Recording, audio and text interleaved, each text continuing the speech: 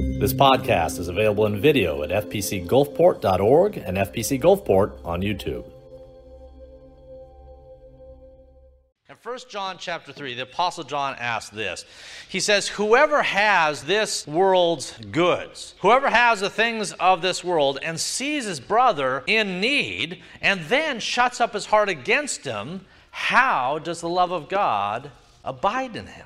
Whoever has things and sees someone in need in our midst and then shuts up his heart in response to having seen that, how in the world does the love of God abide in such a man? There are few issues as near and dear to the heart of God as the care and provision of the broken. Throughout its pages, from one end of the book to the other, Old Testament, New Testament, Moses, Jesus, you routinely see compassion for those who are hurting. Now, I could prove this point using 1,000 different verses, but I thought I'll look at one book. Look at the book of Proverbs because it condenses truth into bite-sized form. Book of Proverbs, just a handful of verses. Bear with me, say this. Proverbs 14:21. Whoever despises his neighbor is a sinner, but blessed is he who is generous to the poor. Proverbs 14:31. Whoever oppresses a poor man insults his maker, but he who is generous to the needy honors him. Proverbs 19:17, he who has pity on the poor lends to the Lord, and he will pay back what he has given. Proverbs 21:13, whoever closes his ear to the cry of the poor will himself call out and not be answered. Proverbs 22:9, whoever has a bountiful eye will be blessed, for he shares his bread with the poor. Finally, Proverbs 28:27, whoever gives to the poor will not want, but he who hides his eye will get many a curse. That's a small sampling from just one book out of the 66 in the whole of the Bible. These verses, along with 1,000 others we could sit and work through, all have the same objective: to instruct us and to remind us that if God has given us grace, it is our responsibility to share that grace with still others. That God's eye is truly on those who are brokenhearted, truly on those who are in need. And it is a shame to us if we don't share that compassion. Worse yet, if we close our eyes and pretend that those needs don't exist, or that they'll be helped by someone other than ourselves. Time and time again, we see a call to what we in our church call mercy ministry.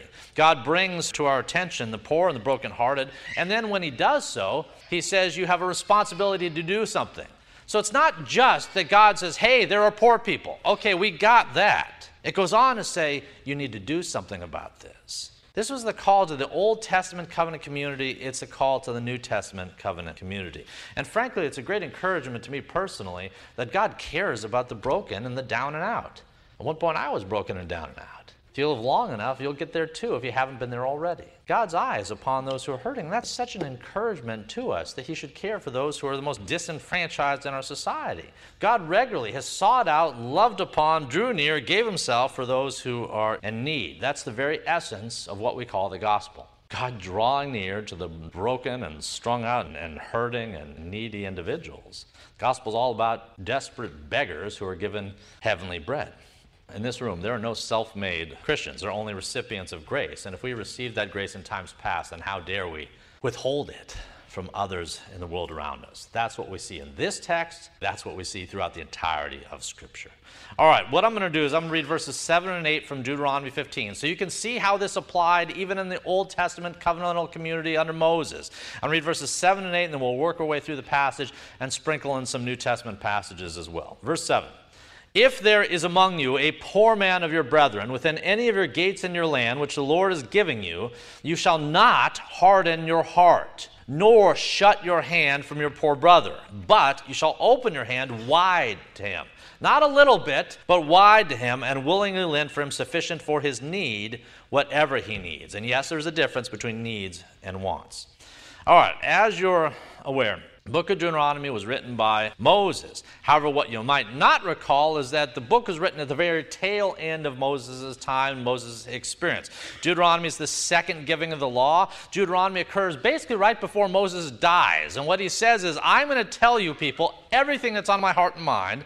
I'm going to do everything I can to equip you for that time in which I am gone. Moses just pours out that which is most important to himself and is trying to instill on the people the life lessons he has learned. The memoirs of Moses is what we see here, because he reminds people of all that God's done in the past and all that he'll yet do in the future. And it's like he's grabbing the lapels of the people and he's saying, dear heavens, please remember this. Please value what I'm saying here. And in verses 17 through 11 in today's text, he's saying, I want you to value not only what I'm saying, but value the people to your left and to your right. Moses had learned some things over the years about his fellow Israelites. One was that they could be really stubborn. The people under Moses could be really stubborn towards God, and they could be really hard-hearted towards one another. Now, with regards to God, the people have been rebels. Moses had seen this at every turn. Every turn, the people question God. He leads them out of Egypt. There's miracle after miracle and plague after plague. And the moment they get out in the wilderness and their tummies start to grumble with rage, but what did they do? Well, they got angry at God. They shook their fists. They cursed Moses just because they were hungry. And then what was God's response? Well, God provided manna in the wilderness, water from rock, miracle after miracle after miracle. And yet, even when they approach the very mountain of God and the thunderings, the lightnings, and they hear the voice come down, and you would think that that would be sufficient to cause them to live righteously for the rest of their days, that's not what happens. Moses goes up to the mountain a little too long.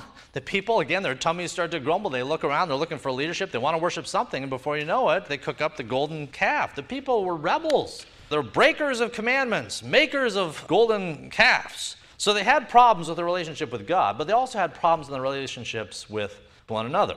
They could be merciless to those in their midst. Not just merciless to the Philistines. They were merciless to one another. They were angry and hard-hearted towards each other. They're graceless. They're dispassionate. They had a tendency, when the manna came down, what a lot of people did? Despite God's warnings not to take more than just a day's need, what did they do? They just grabbed it and accumulated it and tried to store it, thinking that they could hoard God's blessings. And of course, by the next day, it was filled with worms because God said, don't do that. And yet, whether it was manna or just things, shinier rocks than your neighbor had, or a better tent, or better wool, or what have you, they wanted and grabbed and hoarded and kept unto themselves. And Moses had watched all this. And he identifies this in verse 7 as a hardness of heart, a stony heart that rejects the needs of those around one. Now, if you were to read the chapter heading up to our verses in verse 7, you would see that leading up to today's reading, Moses had talked to the people about a release that would occur from those in debt that was going to occur every 7 years. Back in the days of Moses, the people had money problems too. There was no payday lenders at the end of the block, so what they did is they became in debt to one another. And some folks became really in debt to the point that they could never, ever get out of it. Well, every 7 years, God had the wisdom to say that Israelites were to be released from their debts. And there is some dispute about what that release meant. Was this like a perpetual release, like you owed $1 million and then it was immediately forgiven, you didn't owe anything up to that point? We're not sure. Perhaps it was elimination of the need to repay debt for that 7th year, that you got a year break until it picked up the next year. We're not 100% certain. There's a lot of different thoughts. But regardless, this release from debts, whatever it was, it had 2 outcomes.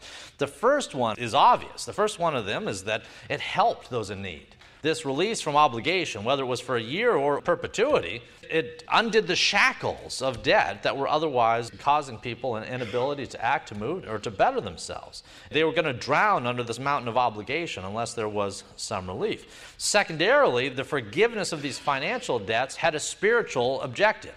Everything God does always has a spiritual objective. And in this case, forgiving the debts of your neighbor was intended to spiritually suggest the forgiveness that we all need from the hands of God. If you forgive the debt of someone who owes you something, that's a trifle, that's nothing, that's small compared to what you yourself have been forgiven from. So this is another objective in this, is that they just learned forgiveness. They learned grace. They learned what it meant to be freed from that which would otherwise have restricted them, or debt that would otherwise have crushed them with. So they learned spiritual lessons and they learned material lessons. Now, by the time we get to verse 7, Moses has moved past that release from debt, and he's talking about attitudes. He talked about the law and the obligation and what to do and the release from debts and all that, and now he's saying, hey, I'm going to talk to you now about the attitude of your heart as you do these things.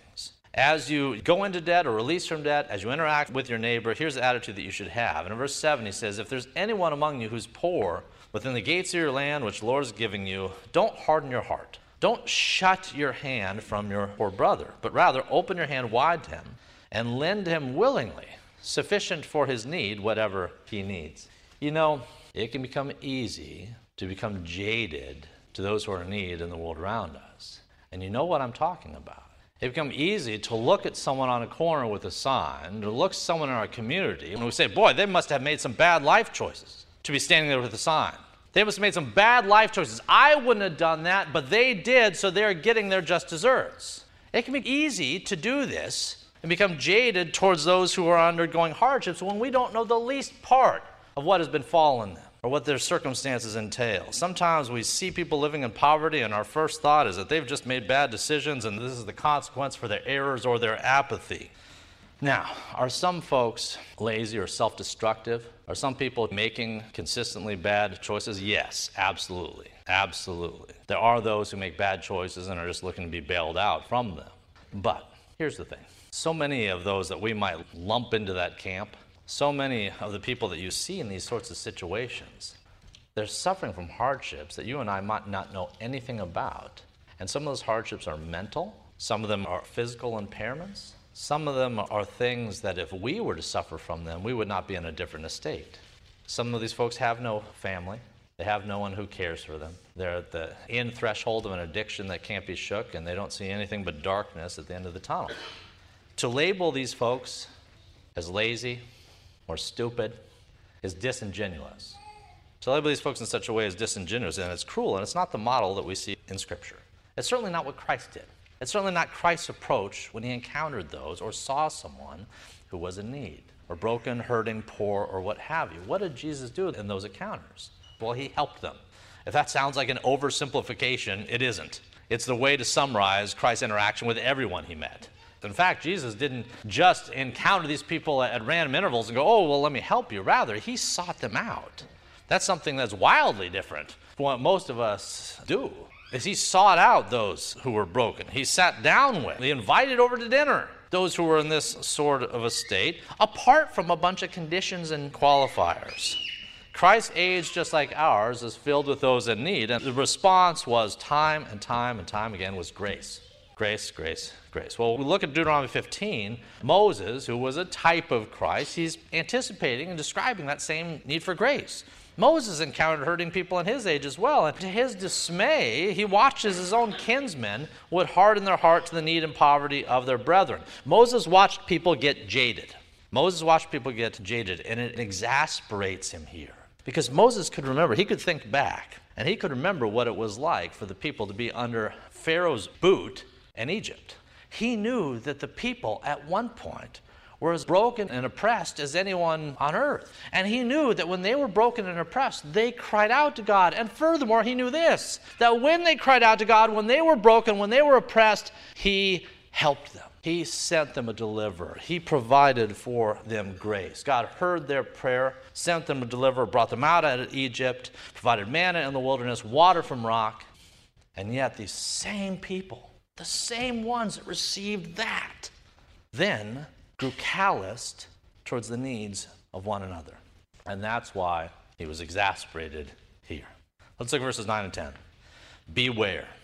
Beware lest there be a wicked thought in your heart, saying, the seventh year, the year of release is at hand, and your eye be evil against your poor brother, and you give him nothing.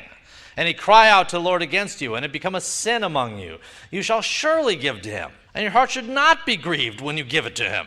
Because for this thing the Lord God will bless you in all of your works and in all of that which you put your hand.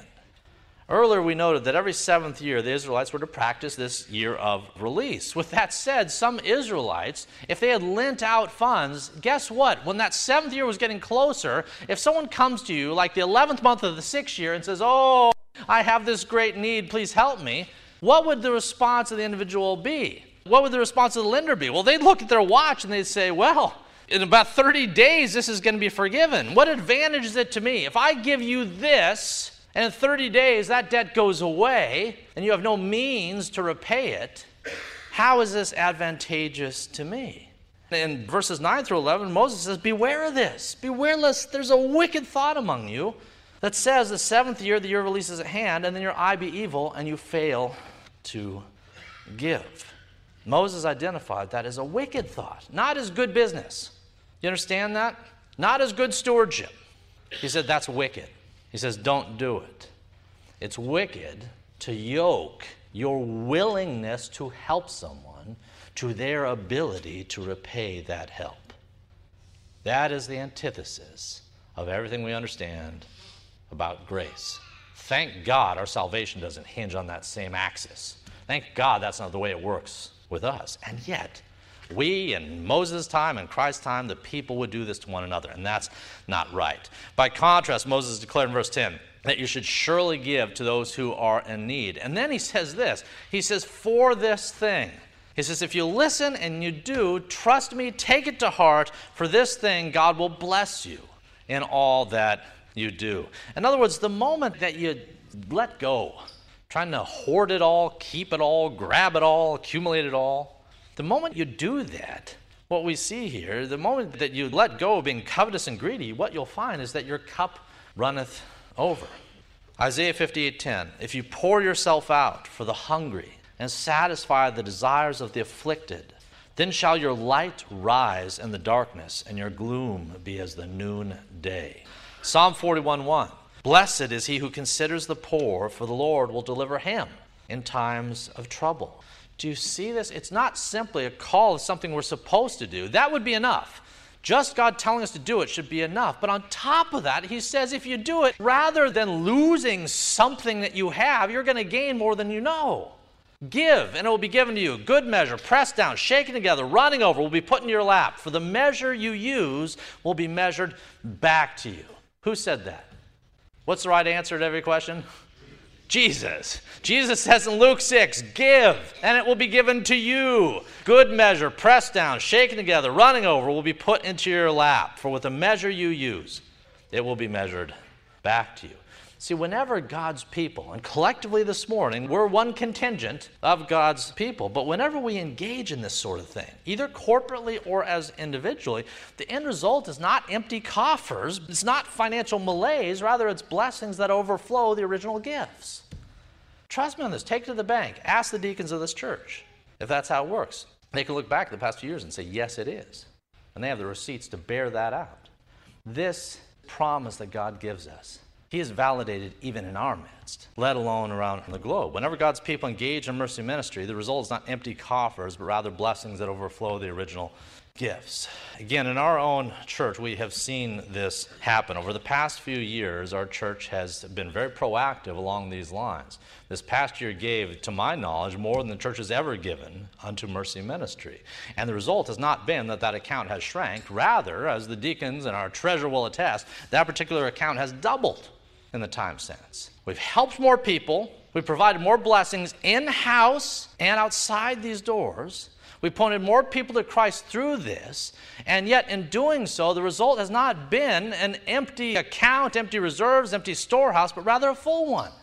God loves to validate his promises. He really does. If it's true for us corporately, I guarantee you it's true for you as an individual. It's true as you look at your own finances and the like. It's true. It's a promise that's not something God hedges upon here. It's not like God says, kind of, sort of, this may happen. Time and time again, he says, this is the way it works. Give, and it will be given to you. Good measure, pressed down, shaken together, running over, will be put into your lap. Those resources, those blessings might take on different forms. Not all of them will be financial. And yet you will be blessed as a result of being a blessing in the lives of others. All right, let's look at verse 11, our final verse. For the poor will never cease from the land. As long as we live in a fallen world, there will be fallen ills, and people will be hurt and crushed under these various loads. For the poor will never cease from the land. Therefore, I command you, not suggest to you, but command you, saying, you shall open your hand wide to your brother, to your poor and to your needy in your land. Again, there'll always be poor. It's a function of living in this fallen world. And although that poverty in of itself is bad, here's what we've observed in previous sermons. God still uses even this bad thing for something very good. We've talked about it in previous messages that God, in working his work of redemption in a fallen world, that he can and does allow storm clouds to enter in. Let me rephrase that.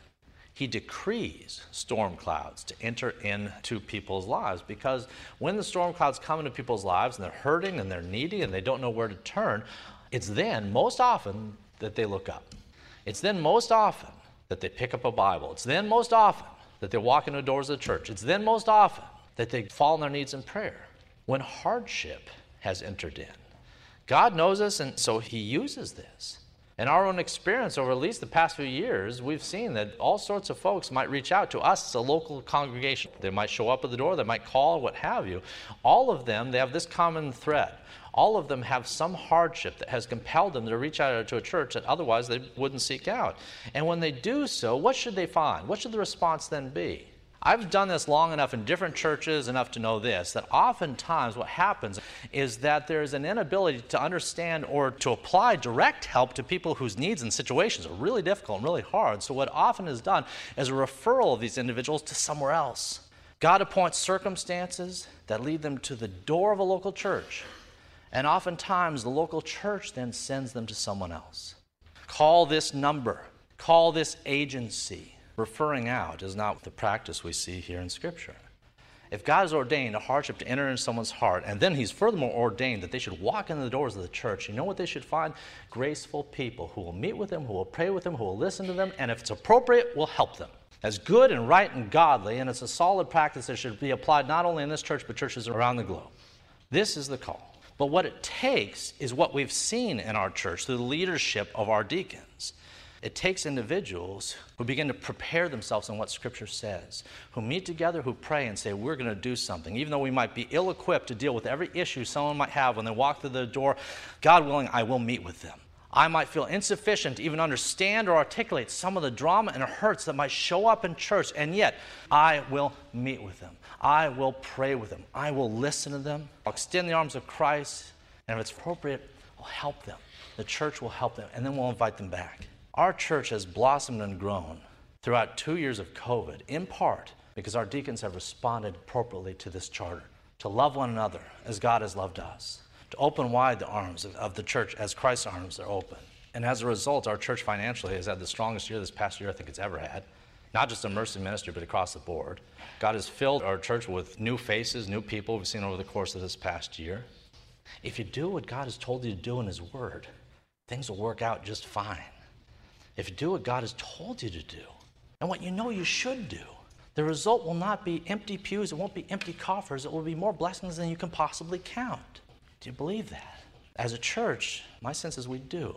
As individuals, though, we might be in different levels of understanding, but my encouragement is to come to terms with these passages, come to terms with what we see here. Christ's words, Luke 6 we already read. In Luke 14 he says this, when you give a dinner or a supper, don't ask your friends, your brothers, your relatives, your rich neighbors, lest they also invite you back and you be repaid. But when you give a feast, invite the poor, the maimed, the lame, the blind, and you will be blessed, because they can't repay you. For you shall be repaid at the resurrection of the just. When you give a feast, as the example here, invite people that might not occur to you to invite. That's what we see in Luke 14. It models his own approaches. And let me assure you of this. There's no greater feast than what we do here. There's no greater feast than coming to church, being fed by His Word, and once a month engaging in the Lord's Supper. Is there a greater feast than that? I don't think so. So invite people to it. Invite people to this. Don't keep what we have to ourselves. Now, as we wrap up here this morning, let me remind us that, of course, when folks approach us as individuals or as a church, there is wisdom and discernment that we have to apply in terms of how to assist. But stewardship of God's resources is not measured by how much we hold tightly for fear of letting it go. Stewardship is always measured scripturally by how much God has given you that you then give out. How much God has entrusted to you as individuals or to a church that you sow for the kingdom of God. That's stewardship. We need not forget it. All right, let me close with this final exhortation. Once upon a time, you and I were not just poor, but we were dead. God didn't just come to make bad people good. He came to make dead people alive. Once upon a time, you and I were not just poor, but we were dead. We were spiritually flatlining. Once upon a time, our needs were not just material, but they were spiritual as well. Once upon a time, you and I had a debt that we couldn't possibly repay, a hole that we could not possibly fill. And yet into our darkened circumstances came a great light. Into our own pain came great healing. Into our grave came God's life-giving hand. In turn, he's saying, extend your hands to still others. Reach them for the kingdom, reach them for Christ. Let's pray. If you'd like to check out additional recordings or videos by Dr. Toby Holt, please visit our website at fpcgulfport.org. And if you're on the Gulf Coast, come join us at 11 a.m. Sundays at First Presbyterian Church of Gulfport, Mississippi.